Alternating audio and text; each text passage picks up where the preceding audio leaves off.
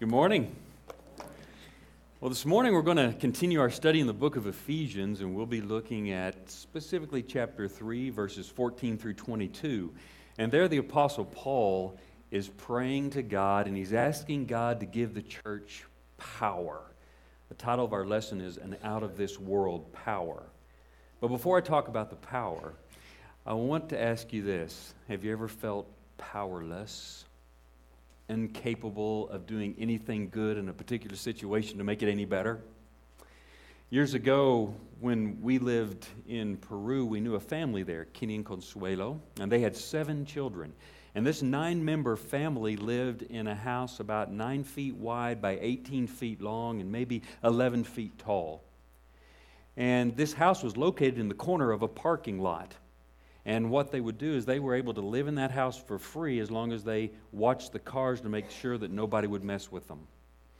Kenny and Consuelo always struggled with finances and income. And because of that, their family was oftentimes, for long periods of time, malnourished. And the evidence of that malnourishment was evident in their physicality in a lot of different ways. One of those being that the 2 younger girls, whenever they smiled, you could see that their teeth were rotting. So one day I go over to Kenny's, and the youth group is behind me about 40, 50 minutes, which in Peru means a couple of hours. And so I get there, and I'm visiting with Kenny and Consuelo, and Donna and Samantha come home from school. And Donna's running through the gate, and when she sees me, she puts on the brakes. And a look of horror and embarrassment and shame crosses her face, and then she runs into the house. But I had time to notice that her blouse had blood on it, and that on the side of her neck was some dried blood. And so we went over, we asked Samantha, what's going on? What happened? And Samantha said, well, some kids in the street made fun of Donna's smile. And they pushed her around back and forth inside of a circle. And when Donna spoke back to them a little bit, they called her a worthless piece of street trash, which is my very nice English translation of what they really said. And then one of them hit her upside the head, and the stud of her earring pierced her neck, and that's what caused the bleeding. And as Samantha tells this story, and as I watched the family's faces, it was shocking to me that what I saw there was embarrassment and shame. And I began to realize that inside that house, that little girl was taking everything that those kids said about her to heart, as if it were true, and that the family believed it was true as well because of their situation and their circumstances, their position in life and in that culture. And I thought, how do I fix this? This is sacred ground, somebody's self-worth. What do I do? What do I say? And I was frozen. I felt powerless, and I hate to feel powerless, don't you? I want to fix it as soon as I can, get back into control, clean it all up. Powerlessness feels miserable, and it feels threatening. The good news is that as children of God, we have power to live the holy life that God's called us to. But the bad news is that oftentimes as children of God, we can forget or not quite fully grasp just how deep and wide that power is. And if we let it go, we find ourselves little by little falling back into living the same powerless life that we lived before we knew Christ. Living a powerless life eats away at our freedom and our confidence as Christians, and we become victims of our culture and our circumstances. At the time of Paul's prayer, the church in Ephesus was falling back into the powerless life. In their thinking, Ephesians 4, verse 17, it was futile. That same verse also tells us that there was a hardening in their hearts and that they were giving themselves over to deceitful desires and every kind of impurity and sin. And that's why Paul was so concerned. He was concerned because living a powerless life is the same as living a godless life. The question for us to ask ourselves is, what does powerless look like in me? Powerlessness may show up when circumstances are unfavorable. We feel threatened. We don't know what to do. We don't know how to address it. And that goes on for a little while, and then we begin to feel hopeless. Or powerlessness might show up in a situation where we know we're in the wrong. but we're too ashamed to admit it and make it right. And so we hide it or we blame it on someone else. Powerlessness is also being afraid of what people think of me, so much so that I won't give you my opinion or speak up, and I certainly won't stand up for what is right because I'm afraid of what you might think of me when I do. When powerlessness comes, it sometimes accompanies this dialogue in our minds, a little voice that says, "You're not good enough," when God calls us to do the good work we as Christians are called to do. It's that voice that says, "I'm not eloquent of speech.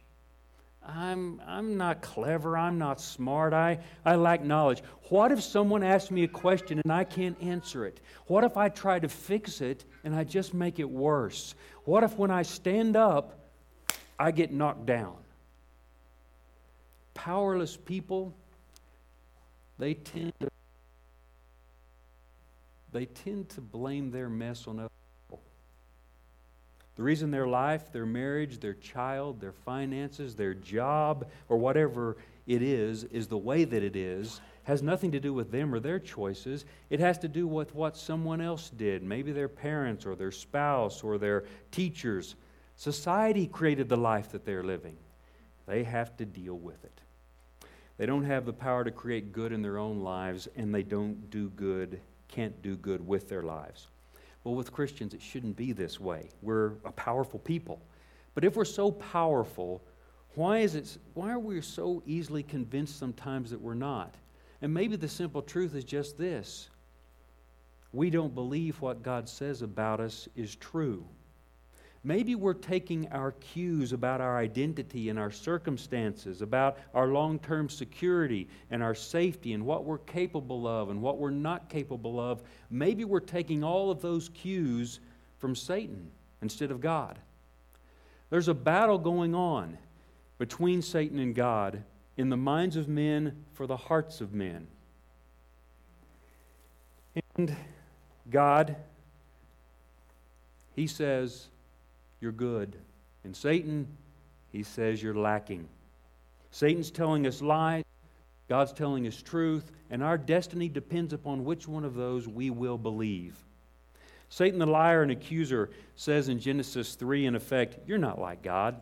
If you separate yourself from Him and His rules, you won't die." He says to God's creation at that time, he says to God's creation, living in paradise, in the garden, "You are lacking. You don't even know the difference between good and evil. But if you eat this fruit, then you will." Really? A piece of fruit's going to do all that? But we do the same thing. Satan works to convince us that our connection with God is not adequate. It's not enough. We're still lacking and we need something else. And then he offers us some very attractive worldly power to help us get there. Money, prestige. Maybe it's alliances with important people. Maybe it's self-gratification or possessions. And we take the bait. And when we do, we sin. And when we sin, we hurt ourselves so deeply. But we hurt those who love us and who we love the most even more. And then we know it. We know it, and our failure and that sin are just eating away on us on the inside. We're miserable. And we might cry out like the son in Luke chapter 15. "I'm a sinner. I'm no longer worthy to be called your son." Or we might cry out a little bit like Peter in Luke 5 and John 21, where he said, "I'm a sinner. Away from me, Lord." Or, "Lord, you know I love you, but I'm too big of a failure to ever do any of the good that you're calling me to do."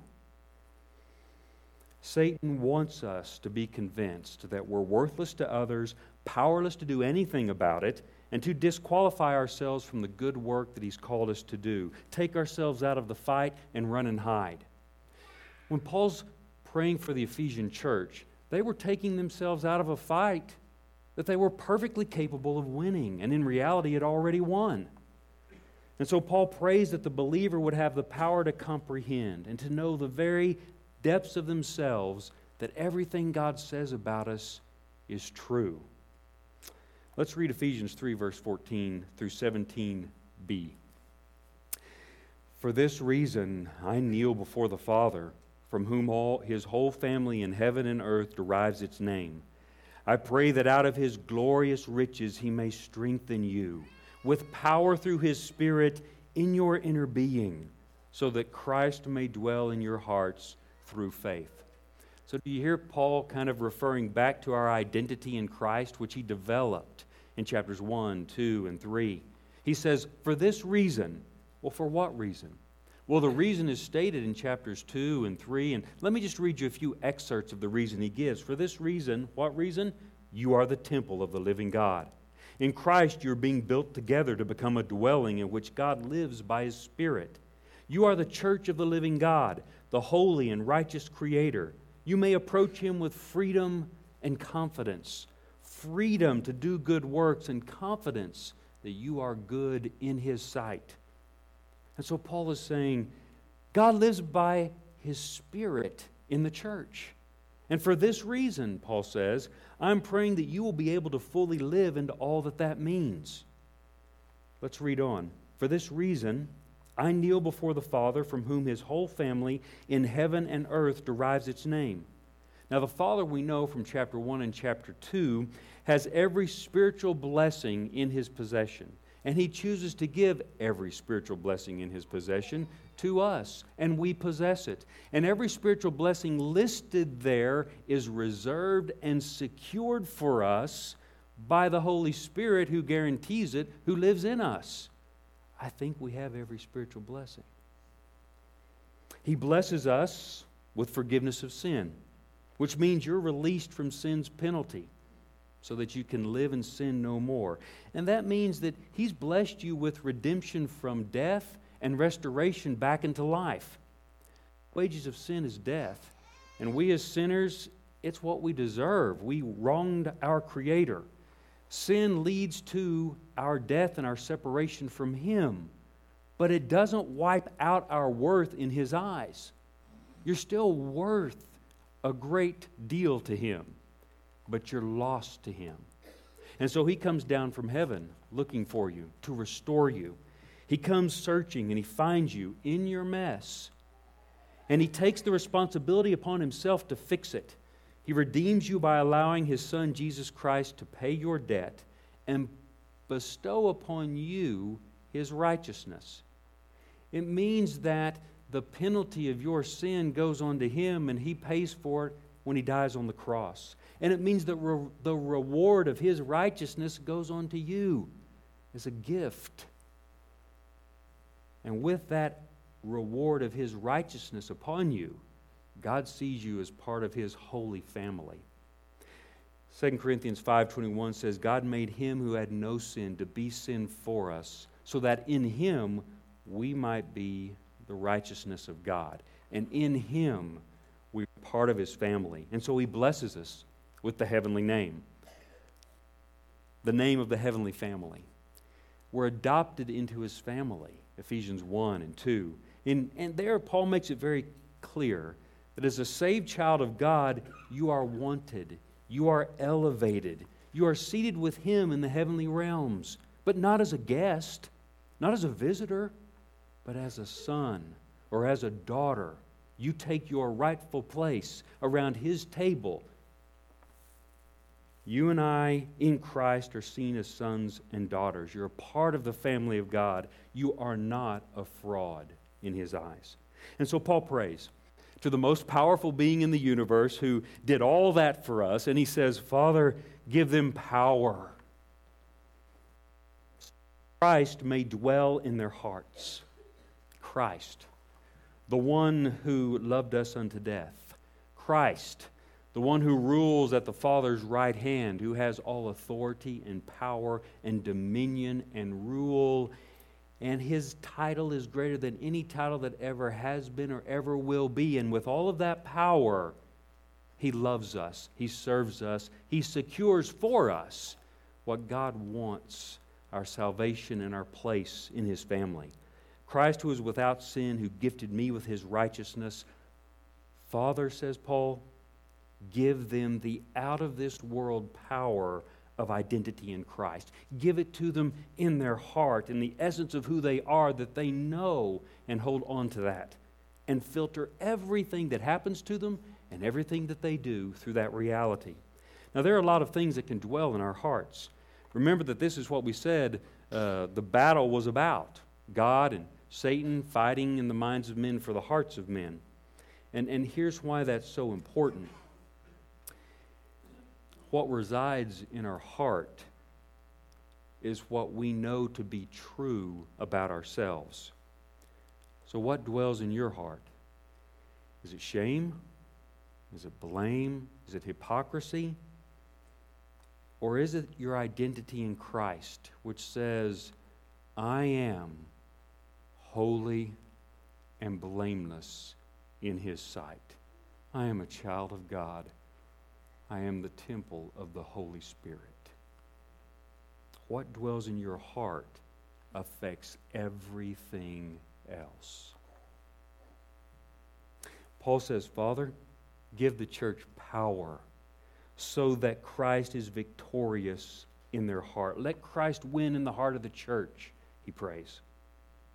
But he's not done.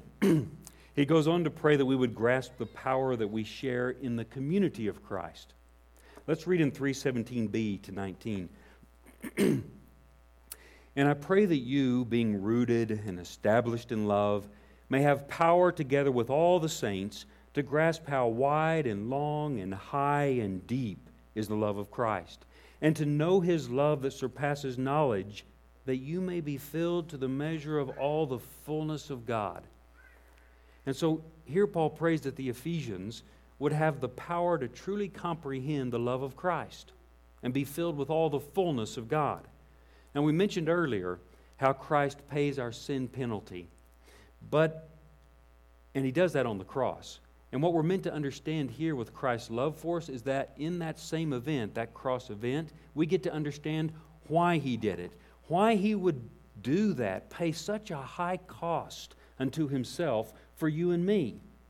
Why would anybody do that, especially if they knew what I had done? And so if you don't know the unconditional love of Christ, you don't know the power of Christ in your life because you'll doubt it. And the reason why you'll doubt it is because you know you got it, and then you'll do something really horrible again. It's almost like I spit in the face of God and wasn't grateful for the salvation He gave me, and so surely He wouldn't give it to me again, and you doubt. But you've got to know the reason He pays such a high price for you is because He loves you, and you're valuable to Him, and you can't do anything about it. You can't change it. You can't alter it. You can't make it so. You can't make it not so. It is just as He is. He loves you unconditionally. Romans 5:6 gives us confidence as believers. It says, you see, at just the right time, while we were still powerless, Christ died for the ungodly. Very rarely will anyone die for a righteous man, though for a good man someone might possibly dare to die. But God demonstrates His own love for us in this: while we were still sinners, Christ died for us. Brothers and sisters, on our worst day, we have this power. The power of the knowledge of Christ's unconditional love for us. And so I can face my greatest sin because God's love to me through Christ makes me powerful to do so. I can face the consequences of my biggest mistakes and work to make them right because I have the power of Christ's unconditional love in me to help me to do that. If I dare to believe it, if I can just trust it, the reality is that I will never, ever face anything in my life without that power of Christ's love. My worst nightmare, my greatest hurt, my weakest moment, my greatest loss, my greatest fears can all be faced with love, joy, peace, and hope. Because as Paul says in Romans 8, nothing can separate us from the love of God that is in Christ Jesus our Lord. So Paul wants us to grasp that truth deeply, and one more along with it. He wants us to grasp the love of Christ, but he wants us to do so together with all the saints. Paul doesn't just want them to grasp the power of the love of Christ at work in the individual. He wants them to grasp the power of the love of Christ at work in the church. In fact, the context of the letter itself seems to imply that you can't really know the power of Christ apart from the church. You can't experience the fullness of God apart from the church. Not the fullness of God He wants to give you. And so Paul wants the church to grasp the love of Christ and the power of God so that the church can live into the fullness of God, helping one another. This means that the church has out of this world power to build one another up in love as each part does its work. And so when we face the trials of life and the Christian responsibilities that God calls us to, we shouldn't think about what we alone can or cannot do. We should think about what the power of God can do in us and through us and for us as the church, and then trust and obey. What do you imagine would be possible if we would truly believe everything that God says about the church and His power at work in us? If we really believe that was true. Maybe we approach it this way. Ask yourselves, what would I see made whole in my life if I just had the power to do it? And then imagine what that wholeness might look like for you and your family. And then consider this. God can do much more good than we can ever ask or imagine if we'll just trust His power at work within us. Listen to how Paul ends this prayer in verse 20 through 21.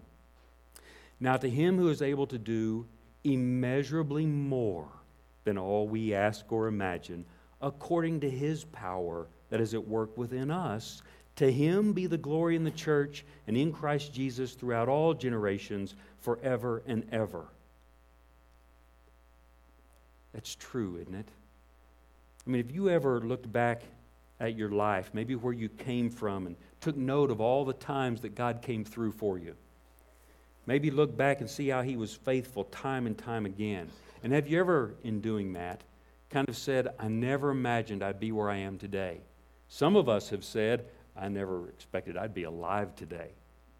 And some of us just don't talk about the past because we don't want our kids to know that stuff.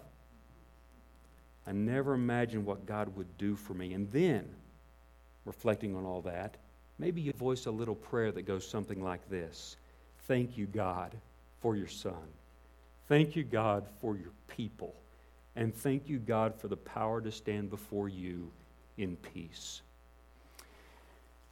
I felt powerless, and I threw up a little prayer to God, Lord, help me, and I walked into that house. And I could hear her sobbing back there in the corner in the darkness. And I just started talking about God's love for her and who He created her to be. And every unique, special, sweet thing I'd ever seen in her life, I mentioned it, talked to her about it. And when I ran out of things to say, I just started repeating them. And understand my Spanish wasn't that great at the time. And so I had few words. And then I remembered I had in my pocket these two little pictures that my daughters had colored for Samantha and Donna. And I pulled them out. I said, Donna, look, I've got these gifts here. Elena and Caitlin, they love you. And they wanted to take some time to make a gift for you. And then I felt this movement in the darkness. And this little girl ran and she hugged me. And I hugged her back and she gave me a wet little kiss on the cheek. And then she ran outside. And I thought, what was it that I said that finally did the trick? And then I realized the youth group had just shown up. And she ran out, and they by this time knew what had happened. And the brother picked her up and put her on his shoulder. You would have thought she was a princess, and it was her birthday. And the church loved her. And the shame went away, and the smile came back. There is an out-of-this-world power at work in the church. It's the love of God in Christ Jesus, and it can take a bruised and a broken soul and nourish it back to life. Is your soul bruised and broken? Do you feel powerless? Wherever you feel powerless, that's a little space that the love of Christ Jesus hasn't quite gotten to yet. And for someone here this morning, you may not have received His offering of salvation yet. He loves you. He died for you. He wants to give you power to heal and to become a force for good in this world. If you're in the place that you would love to make Him your Lord and Savior this morning, being baptized into His name and washing away your sin, that opportunity exists this morning. And you could come as we stand and as we sing.